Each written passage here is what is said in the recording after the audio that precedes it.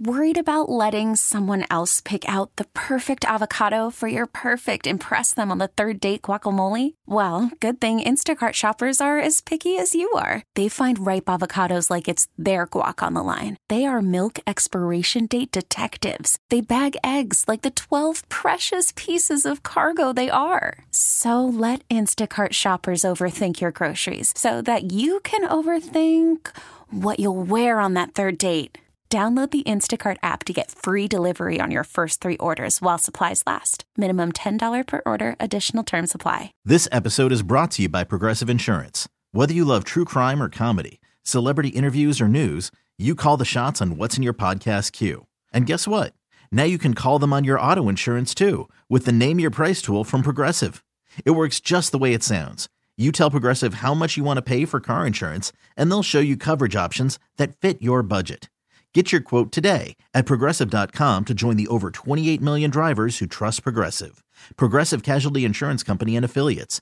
Price and coverage match limited by state law. Good evening, everybody. How y'all doing? Hope you're getting through the week well, focusing on self-care, joy and pleasure, and tons of rest. Setting boundaries, putting your phone away, spending time with your loved ones, and checking in on 3 people a day. I want you to reach out to 3 people every single day. Phone, email, picture share, DM, texts, FaceTime. It doesn't even matter. Skype. 3 people a day. And that's for your mental health. That's for their mental health, right? We're all in this together. Got a great show planned. We're going to be doing a little couples therapy and also talking about male insecurities. Yep. Interesting facts, stats, ways to maneuver. We'll be getting in all that. And of course, some DMs. So if you got a DM for us, drop it in our Loveline IG page. Guess where? In the DMs. So it's called sliding into the DMs. But yeah, we're here for you. Any question you got, hook us up. Always anonymous and confidential. And if you want to check out past episodes of Loveline, you can do so by going over to wearechannelq.com, scrolling down, clicking on my face. There they are. So I wanted to share an article with you today. I love things that are kind of ridiculous. And this one is. It's an article on how to deal with stress. You know, and the American Psychological Association was like, yeah, we're going to put this article out there. And it's kind of ridiculous. And I was laughing. I hated the article before I even read it. I'll just be honest with you. I could see the imagery. I already knew they weren't going to think systemically and they were going to basically victim blame. And they did. They didn't let me down. So let's go through what they were talking about. How do you deal with stress, American Psychological Association? Well, here's the first thing. They want you to remember that stress brings valuable life benefits. Oh, well, thank you, stress. Thank you. Because as they say, it can lead to increased resilience and an ability to manage even bigger and respond better to other life stressors. So basically, like, life is just one big ball of stress. And the way to deal with it is to be like, thank you, stress, because you're helping me get better and more resilient to deal with even more stress, because it's just all about stress. We're not going to look at what creates the stress and work on dismantling that. We're just going to say people on the receiving end that are victimized by, capitalism, racism, not having universal health care, all these things, like, you should just learn how to deal with more stress, but it gets better. Then they say, well, what else should you do? You should reframe how you perceive it. It's about perception. It's not even real, basically. It's like when people say, everyone has the same opportunities. No, they don't. Not if your name sounds black, because we know through the studies that on applications, a lot of HR departments are more inclined to bring back white-sounding people's names. Not if you're gay. Why? We live in a homophobic culture, where in some countries you could be put to death. That's not a perception problem. We also live in a transphobic culture. So if you're trans, it's not going to be so great either if your identification doesn't match, or if they're just transphobic, it's not going to be a safe working environment, or you also won't get hired, right? We have to remember that. So it's not perspective, but I appreciate them saying, just got to reframe it. Here's my favorite, the example. You might perceive losing your job as negative. I like that. You might perceive that. Forget about bills, healthcare, responsibility for caretaking. They say, but sometimes losing your job can actually be the catalyst you need to spur you on to doing what you really wanted to do. How you interpret that event's really critical. That's kind of offensive. You know what I mean? Like, you're just interpreting it wrong. And you got to get on to doing what you really wanted to do. What a position of privilege that you just feel like jobs are always available, don't have to hold on to them, and that you can really just center your work in exactly what you want to do. Like, it's so tone deaf and out of touch. Like, what year? Like, I feel like this was written a decade ago. Then they say, focus on the things you can control. Again, it depends where you are in life and where you are in the corporate chain. Most of the things that are stressful, you can't control, and you might not be able to control really much of anything. Some people are completely disempowered and have abusive supervisors, bosses, jobs, structures. But I love their example. Climate change, for example. There's a lot of things related to climate change that are out of your control. Oh my God, just need a better perspective on it. Turn off the tap water, they'd probably say, which is also offensive. But what they actually do get to, and this is meaningful and important, or what you should do when stress gets to be too much. Make sure you're covering the basics, and I agree with this. Make sure you're eating, make sure you're drinking water, make sure you're sleeping, and trying to find time for joy. And I do appreciate that. We want to make sure when we're struggling that we're still taking care of ourselves, and those are the basics. Also, if you're feeling like you're holding it in your body, gritting your teeth, tensing your muscles, try some stress reducing techniques. Go for a walk, do some slow, deeper breathing. I think that's great. I agree with that. Also, they're saying if you're feeling emotionally stressed, overwhelmed, try self-soothing activities, right? Reaching out to some people, connect spiritually, meditate, listen to music. That's a big one for me. I put on my headphones, I play my music, I zone out, I let it kind of slow me down, take me to another place, distract, right? And then finally, know what's right for you. Some people are a little more resilient. Others learn skills. Try to moderate your stress levels over time. Take breaks. Again, but that's not possible for everyone. There's some people, again, that are saying, well, I don't have access to those resources, or I am disempowered, or it does matter what's going on. Some of the things that happen in our lives are real. It's not about just positive thinking, and it's not just a matter of reframing your thinking. It's not a matter of, this being karma somehow. There are some structures that absolutely do oppress and are violent for some people, So it's about changing those systems, reorienting things, dismantling, not saying people on the receiving end need to find a way to better handle it and just keep taking it. You know what I mean? Anywho, coming up next, some couples therapy. So stick around, and then we'll be sliding into those DMs and then talking about male insecurities, normalizing, giving language to, and hopefully empowering. Listen to Love Line with Dr. Chris on the new channel Q and Odyssey. All right, we're back. Time to do a little couples therapy. I'm looking at some research, and I thought this was actually really fascinating. This was done on over 11,000 couples. And basically it was looking at what are some of the signs or symptoms, more so it's actually perspectives and ideas that a relationship will or will not work, right?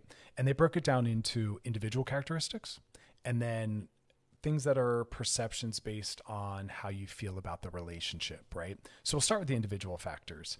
And these are actually really good ways to assess relational readiness, I think. And also, if you can call these out in yourself, because again, we're assessing ourselves, you can work on it. You can make it a target of therapy, individually with yourself, just working on it, calling it out in yourself, or actually getting into therapy around it. But the 5 factors that were individualized were life satisfaction, negative feelings, depression, attachment anxiety, and attachment avoidance. So we'll just say relational anxiety and relational avoidance. And we'll kind of break them down, but give me one quick second. Okay, so this is pulling together a multitude of studies, which I like. So it's a little meta, Okay, yeah, so the research kind of continually swims around these same 5 factors and how they relate. Okay, so the first piece, how do you feel about your life? When I used to run a group, I was working at an inpatient drug and alcohol treatment center a long time ago. I was there for about 7 years, and I ran a sex and relationship group. It was, mental health centered, and we would talk about relational readiness, and these people would be newly sober, and they'd say, what do I need to look for to know that I'm ready to start dating again? And it was a really beautiful question, because it was them essentially saying, I recognize, this is the clients in the group talking, that I might not be always good for someone, and I want to make sure I am. And I said, I think that's so great. I want everyone to think in terms of relational readiness, right? How healthy am I? What will I be bringing into someone else's life? When I enter someone else's life, am I going to make it harder, more complex, or am I going to make it great, right? So it's really about, again, your own life satisfaction. And that's one of the things I'd say to them. It's not about how much sober time you have. That doesn't promise anything. I gave them a couple barometers, and I said, number 1, how happy are you? And that's not to say they're not allowed to at times not be happy, but if you don't have general life satisfaction, then you, and again, this is theoretical, you might not be ready to be in a relationship. And if you're already in one, know that that's going to impact your partner, and that should be a target of work. And that if you want to be a better partner, sometimes it's by working on yourself and making yourself happier within your life. Why? Well, if you don't have a good sense of life satisfaction, well, then you're going to try to make your partner responsible for your happiness. That's exhausting, because what are they doing? They're trying to just succeed and find meaning and purpose in their life. A partner's role is not to make you happy. It's to be a companion in your life and a companion on your journey, someone to spend time with, support, but they shouldn't have to make you happy. And so if you're not a happy person, you're not ready to be brought into someone's life, because you're going to bring in that unhappiness and you're going to put it on them, and you're not going to benefit them, right? Like, that doesn't offer them anything. And so work on finding life happiness first. Right? And if you're in a relationship, work on that now. If you don't have that either, say, this is something I need to achieve first. What do I want to be doing with my life? You know, what's the quality of my sobriety for the sober people? But also, do I like the life that I've built? And if not, let me work on building one that someone would want to be a part of, right? Because that impacts mood.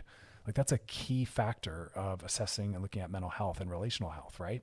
And then that leads into the next one we talked about, right? So that's life satisfaction and then negative feelings. Again, people that struggle with mental health issues are good partners and are worthy of being in relationships if they're working on it and aware of it. Otherwise, it's just leaking all over. And so again, number one is, like I said, are you happy, right? Number two, are you working on your mental health? Are you aware of your mental health? We don't want to just drag ourselves into someone's life and bring in a lot of anxiety and a lot of depression. You're allowed to have those things. You're allowed to struggle with those things, but you have to have it under some level of, I know what the work is, I'm addressing it. It can't just be, this is what's up, right? And so if you're constantly feeling stressed or depressed or anxious, work on it. Get into some therapy. Do some journaling, right? Do some self-reflection. But again, we don't want to enter with that. And if we already have that while we're in someone's life, we have to work on it. Because I say to the other partner, they might say, listen, I'm in a relationship with someone who's got a lot of mental health struggles. And I say, as long as they're addressing it and working on it and aware of it, that's the best you can ask. But if they're unwilling to get treatment for their drug and alcohol use or the mental health stuff, well, then you have a right to say, listen, I don't want to be a part of a relationship where someone's not taking care of themselves to the best that's possible for them, right? Because our partners are on the receiving end of that. And again, part of a healthy relationship is looking at how we impact others and what kind of, quality of life they have as a result of us being brought into their life. So again, untreated mental health issues are going to create some really unique challenges that a lot of people might not be up for. And you can't expect them to deal with what you're not willing to deal with. You can't say, I'm not willing to address my mental health stuff, but I want you to. I want you to be with me and be unfazed, right? Or help me with it. Just can't work like that. They're, again, dealing with their stuff. They have to trust that you're dealing with yours. It's like we're, in two separate boats, or even if we're in the same boat. I'm back here rowing. I have to trust that you're in the front guiding and rowing as well. I can't take that much responsibility for both of us. It's not fair. And then we look at relational anxiety and avoidance. If you're relationally avoidant, that's going to be really hard for someone to be in a relationship with unless they're avoidant. If they're avoidant and you're avoidant, usually that relationship doesn't really get off the ground. But if it does, it feels good to both of them, generally. But if you're with someone who wants a lot of closeness and intimacy and you're very avoidant, it's not going to work. And being avoidant doesn't mean you don't want relationship. It means that you have a lot of fears. And so you tend to lean out even while wanting the person or the relationship. So being relationally avoidant isn't about not being interested. And that throws some people off in early dating. They'll be like, oh, they don't get back to me, or there's not a lot of depth when they get back to me. We don't spend a lot of time together. They must not be interested. Sometimes, or they're relationally avoidant. Relationships overwhelm them and scare them. They might be very interested in you in a relationship, but it's hard for them. They need someone who's going to give them time and be patient and move slow. Right. And then that comes up with relational anxiety as well. Right. Are you someone who gets overwhelmed very easily? Are you someone who's very jealous? Are you someone who tries to police and control your partner? If so, you want to work on that, because a healthy person isn't going to have you enter and then set all these boundaries and rules because you're so anxious and don't trust yourself or someone else. Right. They're going to push back on that. So that's also something you want to be aware of. We're going to take a little break. And when we come back, we're going to keep talking about really important perspectives on what will help us succeed in our relationships. This is actually about social relationships as well. So stick around. More of that. You're listening to Loveline with Dr. Chris on the new channel Q and on Odyssey. All right, we're back and we're doing a little couples therapy, and we're talking about factors that are individual and also relational that studies have shown If these are attributes of our characterological style or personality style, these are things we want to really address. Because again, part of mental health and relational health is being aware of who we are and what we're bringing into our relationship and how we impact our partner. So we're talking in the last segment about the individual factors, which are how happy are you, right? You want to enter a relationship while thriving. You don't want to start one when you're not doing great. It'll put a lot of pressure on them and also maybe make them miserable. Looking at mental health and addressing that and our relational anxiety or avoidance, and how sometimes we need to show up in a way that's beyond what we feel like we're capable of, as a way to live in the solution and live in the embodiment of who we want to be, not live from our worst. So we keep the bar high for ourselves. But now we're going to talk about the relational factors. And these tend to be perception of your partner's commitment, how you assess that, what you assess that to be, levels of appreciation you have for your partner in the relationship, sexual satisfaction, and conflict. And these are really huge because, again, your sense of how committed you think your partner is will directly impact how committed you'll let yourself be. And these are things I want to be able to be had as conversations. You know, hey, how committed are you? Or sometimes I wonder how committed you are. Can we talk about that? Notice my tone and my languaging. We're not attacking. We're not criticizing. We're just lovingly being curious. And if you can't do that in your relationship, work on creating the kind of relationship that can handle that kind of transparency and intimacy, right? But perception of commitment, that's a massive piece of it. It will sometimes let people off the hook from them doing what they need to be doing or from living from their best. Also appreciation. Are you appreciative of your partner? I've shared with you how heartbreaking it is that there's stories of people being thankful that their partner's never around, or they're always complaining or making jokes about the old ball and chain. It's like, that's not what this is about. And why are you helping to create or participate in the idea, normalizing not liking your husband, wife, or partner? Like, let's make that not normal. Let's go, oh man, sorry to hear that. Not, oh yeah, I love when my wife's out of the house. Like, well then why are you with them? We want to live more in appreciation. Like, I'm thankful when they're out of the house. They're happy. I'm thankful when they're home because I'm in a relationship with someone that I'm appreciative of and that's appreciative of me and that I feel is completely committed and I'm committed to them. That's what it should sound like. But we don't, that's very old school. A lot of people that are younger are kind of like, who stays in relationships that aren't rooted in love? Well, a lot of people, that's a very historical way of being where people thought that was just part of it. You know, not everyone always married for love or stayed in marriage for love. And that's the goal, companionship and love, right? Sexual satisfaction is a big one, especially if you're in a monogamous relationship. That will be a massive indicator of both individual health and relational health. Are your sexual needs being met? Or is your relationship about a deprivation? You know, like being with someone wanting monogamy, but then the sex isn't there, the compatibility is not there. And so it's really one of celibacy. That doesn't tend to make people feel really good about the relationship they're in or even about themselves.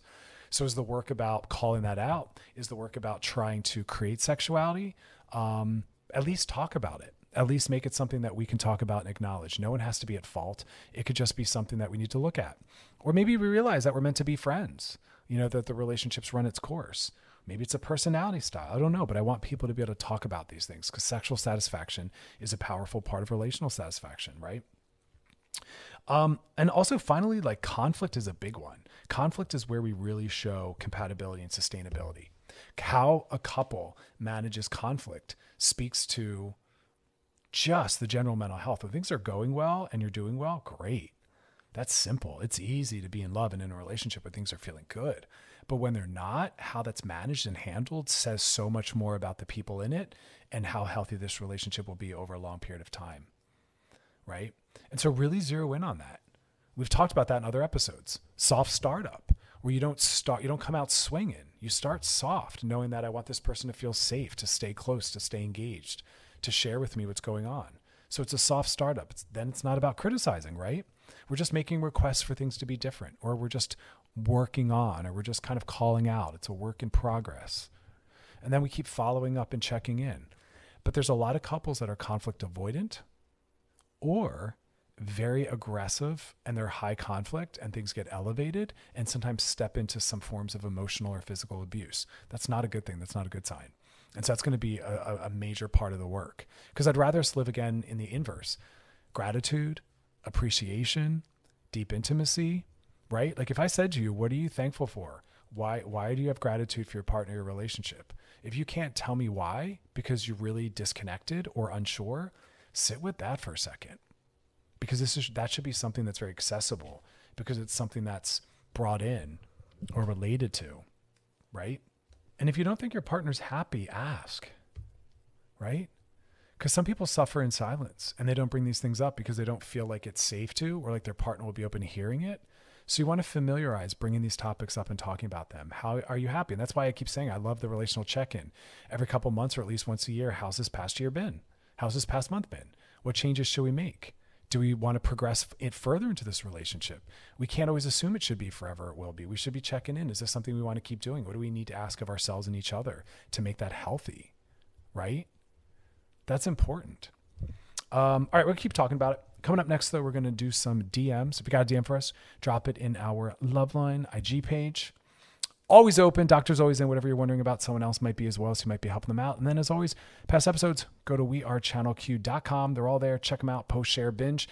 You're listening to Loveline with Dr. Chris on the new Channel Q and Odyssey.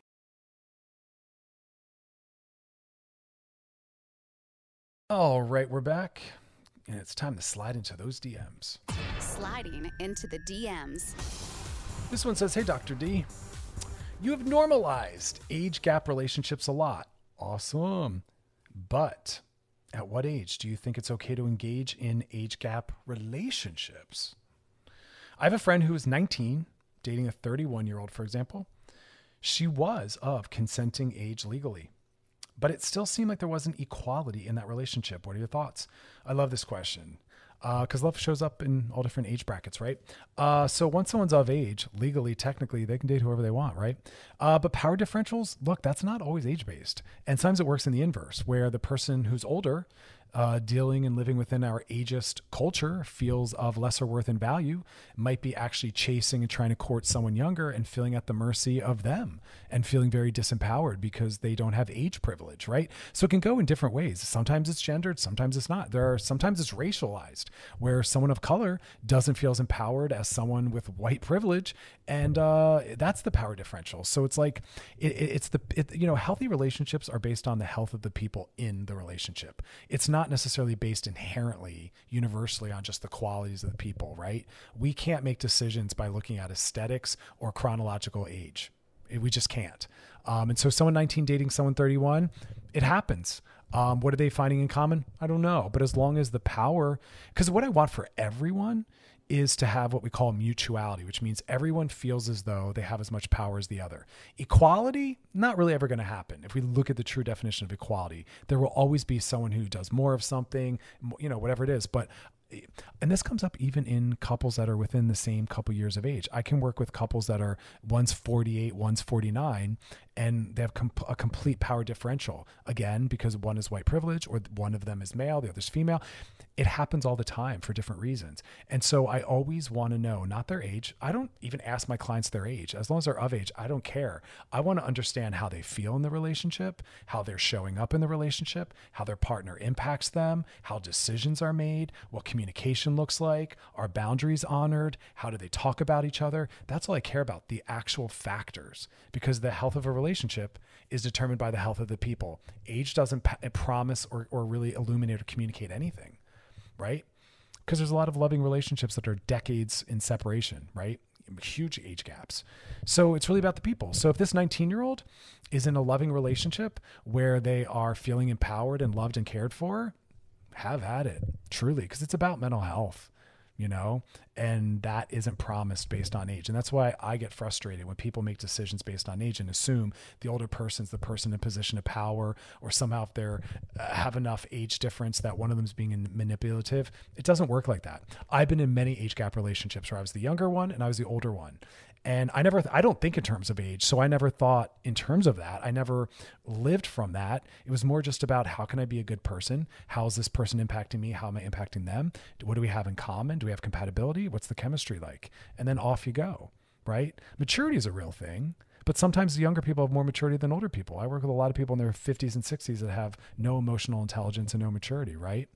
So as long as they're over 18 or whatever the legal age of consent is in your state or country, which again, it's state by state and country by country, it's about who the people are in the relationship and how they care for each other, truly. I don't throw numbers around. It's kind of how I am when someone says, how much sex should a couple have every day or week or month or year? I don't know, whatever feels good for them. You know what I mean? You have to check in on the actual people in the relationship. So I hope that helps, but I like that question. I'm always trying to normalize diverse creative ways of being because, again, we live in a culture that's all about assimilation and conformity and uniformity, and we're so obsessed with that, and anything outside the lines of what we're used to or we see as traditional is inherently pathologized and made wrong, and it's a mess. And don't get me started on gender. So many gender roles and gender expectations. It's a mess. All right, coming up next, we're going to be talking about male insecurities. Yep.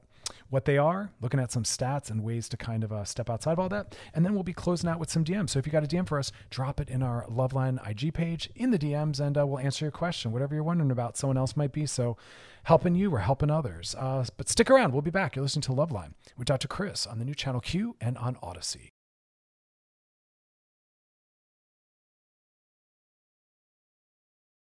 All right, we're back and we're talking about the most common insecurities for men. Yes, as always, I'm going to make this as inclusive as possible. So this is for people that are both penis owners and non-penis owners, essentially men. Men come in all different shapes, sizes, and forms. Look, it's hard enough for us to get through the day. I don't know how we do sometimes because we're up against so much, right? We're up against what we feel is expected of us because of our race, because of our gender, because of our body shape and size, our class. It's a mess. But when we talk about bodies, oh my God, we're so insecure. It's very, very, very, very, very, very, very hard, right? And if you're male or male defined or butch or whatever it is, masculine, there's a lot of things that show up. And toxic masculinity doesn't allow us to be our authentic selves. Right. And that's why I'm not trying to save masculinity or maleness. I'm trying to just save people's self-esteems and liberate people. And we got to get away from these ideas. But it really traps us, and it really creates a sense of shame if you don't live up to the norms and standards. And I see these really funny memes about what's expected. You know what I mean? Like big muscles, tiny waist, gigantic penis, deep voice, making tons of money, always assertive and aggressive, always interested and ready for sex. Like these, it's just these long script that very, very, very few people live up to. And it's not just women or non-binary individuals who struggle with body image. It's also men. And that's surprising to some people, depending, I guess, on where they live. And yes, there's some subcultures that are a lot harder or harsher than others. You know, out here in places like LA or New York, it might be even more intensive. But it's not uncommon for people that are male identified to worry about height, weight, skin, body hair, penis size. All of these things create struggles. But there's also things like nipple shape, patchiness, or like a lack of thickness around someone's beard, too much body hair, not enough body hair, all these different things. Because again, we keep normalizing and idealizing a certain kind of body. People say things like tall, dark, and handsome. And I'll work with people that will talk about their potential partner, someone they met or someone they want, and they'll talk about they're too short, or I don't want to date a short guy. And it's like, that has nothing to do with anything. That's about the person who's speaking's ego, because height literally impacts nothing. It makes the person who's mocking height feel too tall. Well, get over yourself. Get over your struggle with being a woman who's taller than a man. Be better than that. And this is an example of where we not only shame others, where we not only perpetuate these toxic systems and ideals, but we also keep ourselves single, because you should hear people's list of what are deal breakers or what they think they need. And it's amazing. And it's like, wow, you just ruled out basically everybody. Like, you're not looking for love anymore. You're looking for something to make your ego feel at its best or most intact. Be better than that, because these are ego lists. But again, we have to stop talking about people's bodies.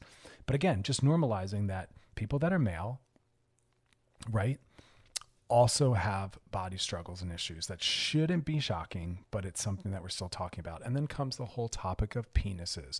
I'm always talking about this, and I have a couple advocate friends, allies and whatnot that are male, female, and they're talking about this as well, like these small penis jokes. I heard that a lot around the time of Trump. That's body negativity. That's body shaming. That's to imply that there's something wrong with that, right? And that's one of the biggest insecurities that penis owners have, is that whole concept of size. And it's not just size, though. It's also shape and appearance. And again, some of that's because we normalize one monolithic idea of what a man should look like. Also because for some straight men, the only time they've seen another man naked is in porn, because they don't have access to seeing a diverse set of male bodies to know what diversity looks like.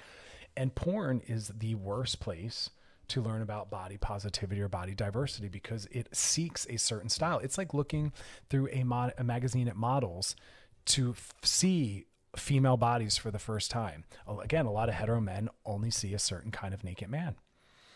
And that doesn't bring us into the diversity. And so we have to start talking about that. We have to shut down the jokes, right? We have to normalize. That kind of ties into also sexual performance, which is another big male concern, because it's assumed that it's the male's job. If it's in a man-on-man relationship, the top has a lot of this pressure. And if it's in a more hetero relationship, the guy's always assumed to be the top and to be assertive. But whether gay or straight, some men are bottom. Some men are more passive. Some men are more receptive. That is just how that goes. Manliness is not always about interested in sex and wanting an ability to top in that performance way. There's a lot of anxiety that comes into my office with men about getting hard, staying hard, erect, right? Being the assertive one. It's an exhaustion. It's literally a clinical exhaustion. And you know what my biggest frustration with that is? Not just my empathy for the anxiety of the person in front of me talking, but because what are we talking about? Sex is supposed to be fun. I think I say that at least once a show. It's supposed to be fun. We have to let go of these ideas of what it needs to look like to be good, correct, complete, final, adult, whatever it is. It's just supposed to be fun. Find the fun. All right, we're going to take a break. And when we come back, we're going to keep talking about male insecurities. Whew. Also, just a little bit of a reminder, if you guys have not done any self-care today, self-care, a little bit of joy, a little bit of pleasure, some rest. And if you haven't checked out past episodes of Loveline, you can do so by going to wearechannelq.com, looking for my little face. Or actually, got to scroll down, look for my face, click on it, and there it is. Took me a little bit myself to find it one day. All right, stick around. When we come back, we're going to keep talking about insecurities. You're listening to Loveline with Dr. Chris on the new channel Q and Odyssey.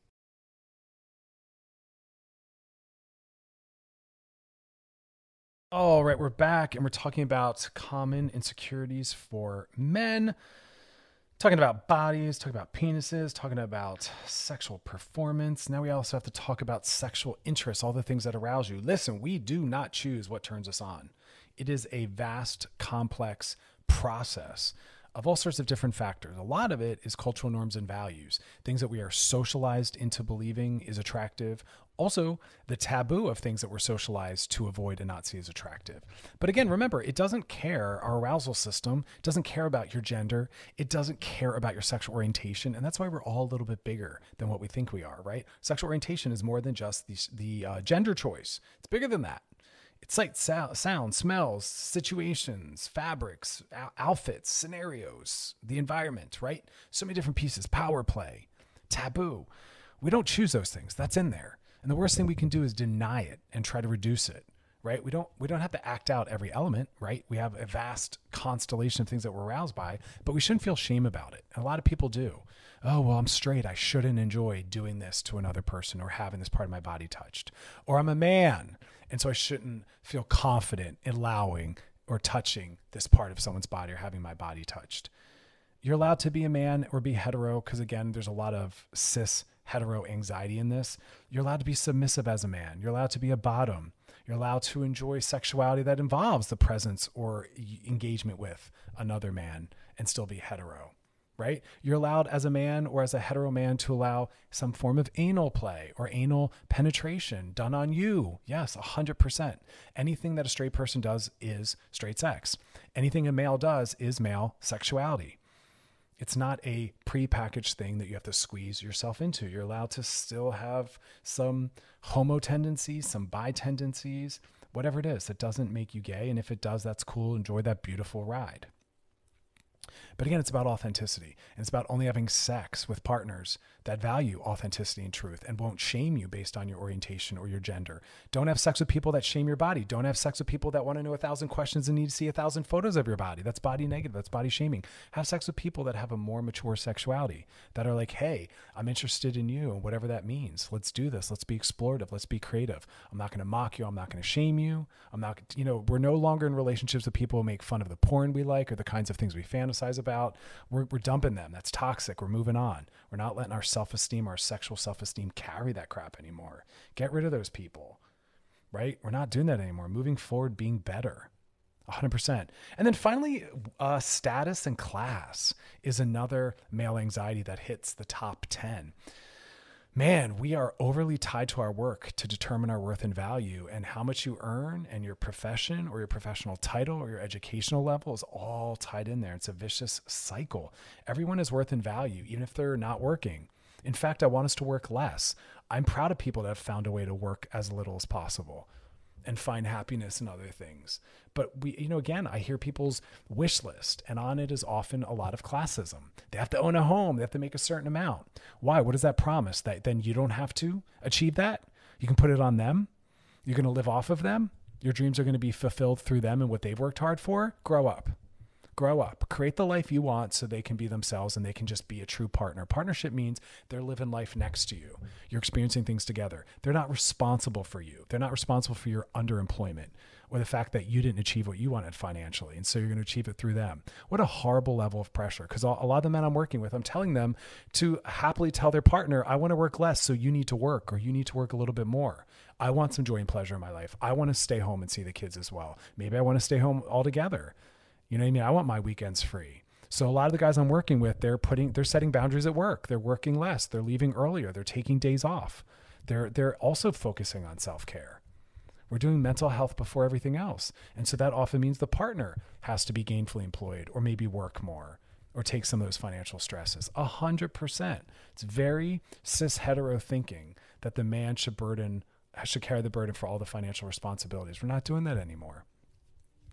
Because they already carry that anxiety. That's toxic masculinity, that their worth as a man, as a father, as a husband, as a boyfriend is what they can financially provide. We're splitting the bill. We're shirking that off. My brothers are leaders in this. They're no longer willing to take that kind of responsibility, and I love them for it. And they're modeling that for me, especially my older brother. I mean, I powerfully needed to see that, It's a beautiful thing. But again, we want to break down these systems that we're all buckling under the weight of. Our children, our loved ones, our siblings, our friends. We're kind of flattening all that out. So really just start to identify what are the areas of body esteem, sexual low esteem, or, sexual esteem, I guess I should say, self-esteem, relational esteem. What are the elements that make you feel bad? And is that coming from the outside or is that coming from the inside? Is that work you have to do, or is that work you have to do with setting boundaries in your life around how it enters? Do you have to tell people to please stop commenting on certain things, telling certain jokes? Do you have to unfollow certain things on social media? Do you have to find new outlets of a better form of representation for maleness, right? Or whatever it is. Do that work. That's the powerful work. That's a powerful work of mental health, right? All right. When we come back, take a little break, but we're going to talk about benefits from cutting out toxic family members. Yep, I know. That's part of boundaries, part of mental health, y'all. All right, stick around. You're listening to Loveline with Dr. Chris on the new channel Q and Odyssey.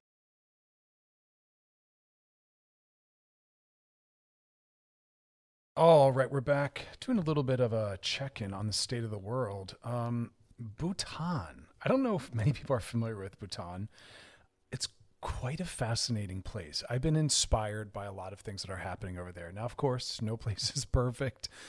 Stunning visually. I've never been, but I've done a lot of research. So again, not everything there politically is perfect.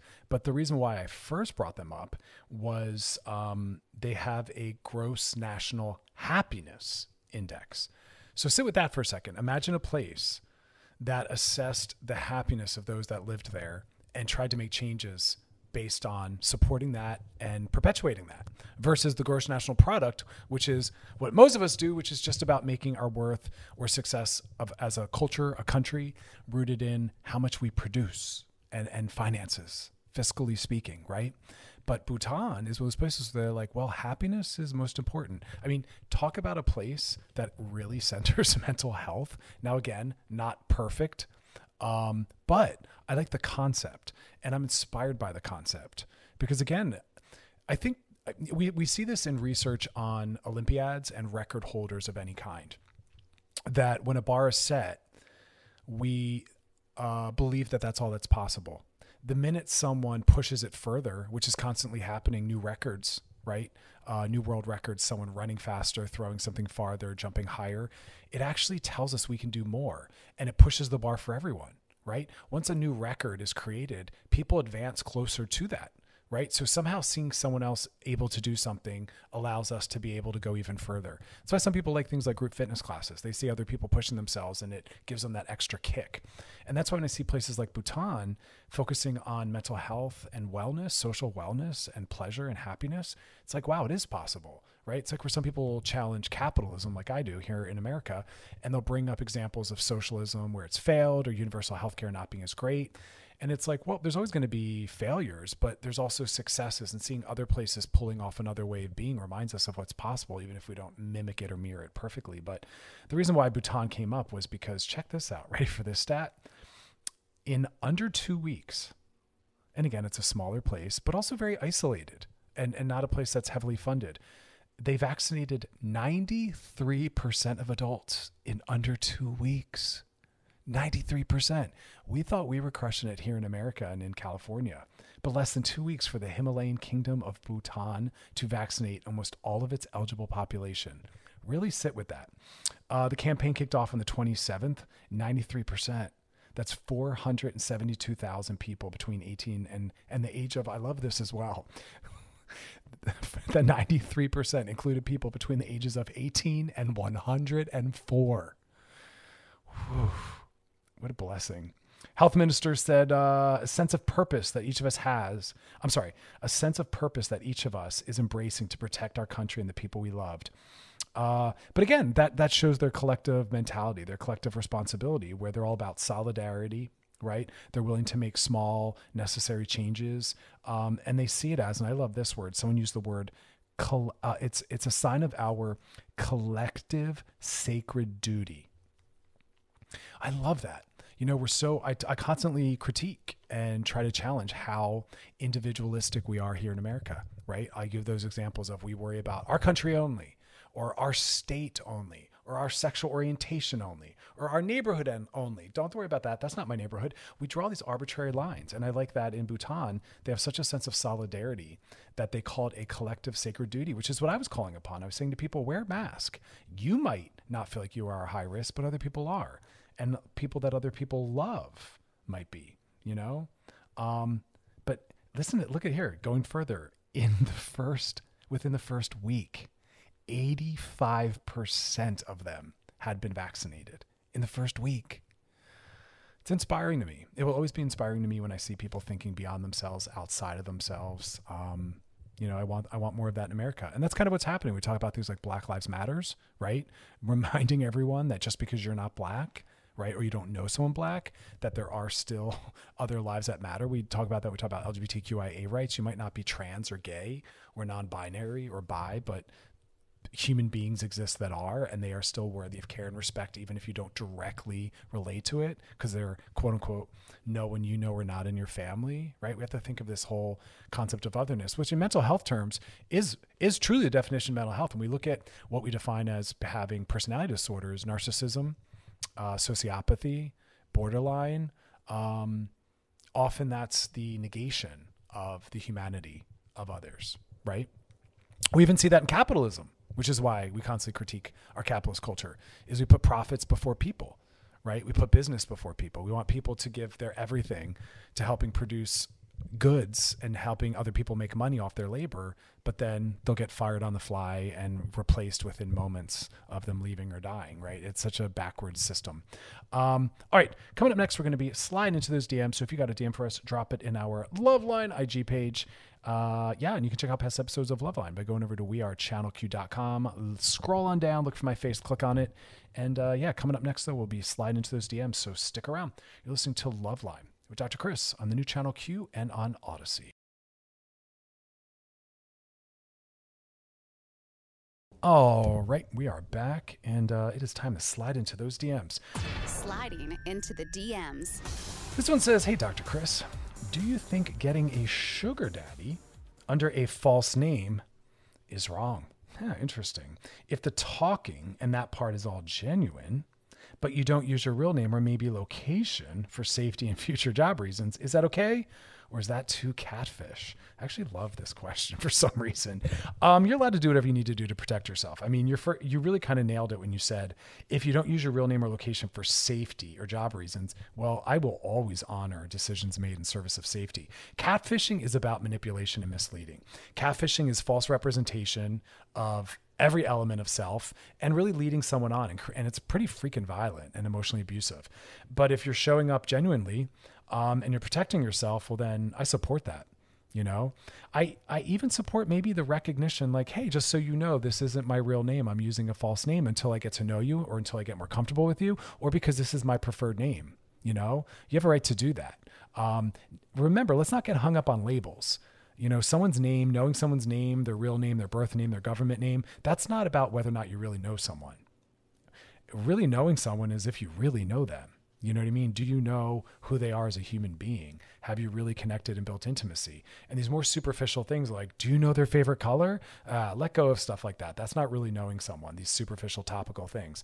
So, you know, as long as you're presenting a real self, but I think that there's also a step further if you wanted to let them know like, hey, this isn't my real name and I prefer to use this name. But people do that all the time. People often move forward with nicknames, you know, or a shortened form of their name or using their middle name instead of their first name. And that goes on for years. And then at some point they're like, oh, just so you know, that's my middle name or that's my nickname or that's the name I always wanted. Like it's just a superficial label. So I don't think looking out for safety in the beginning is catfishing someone.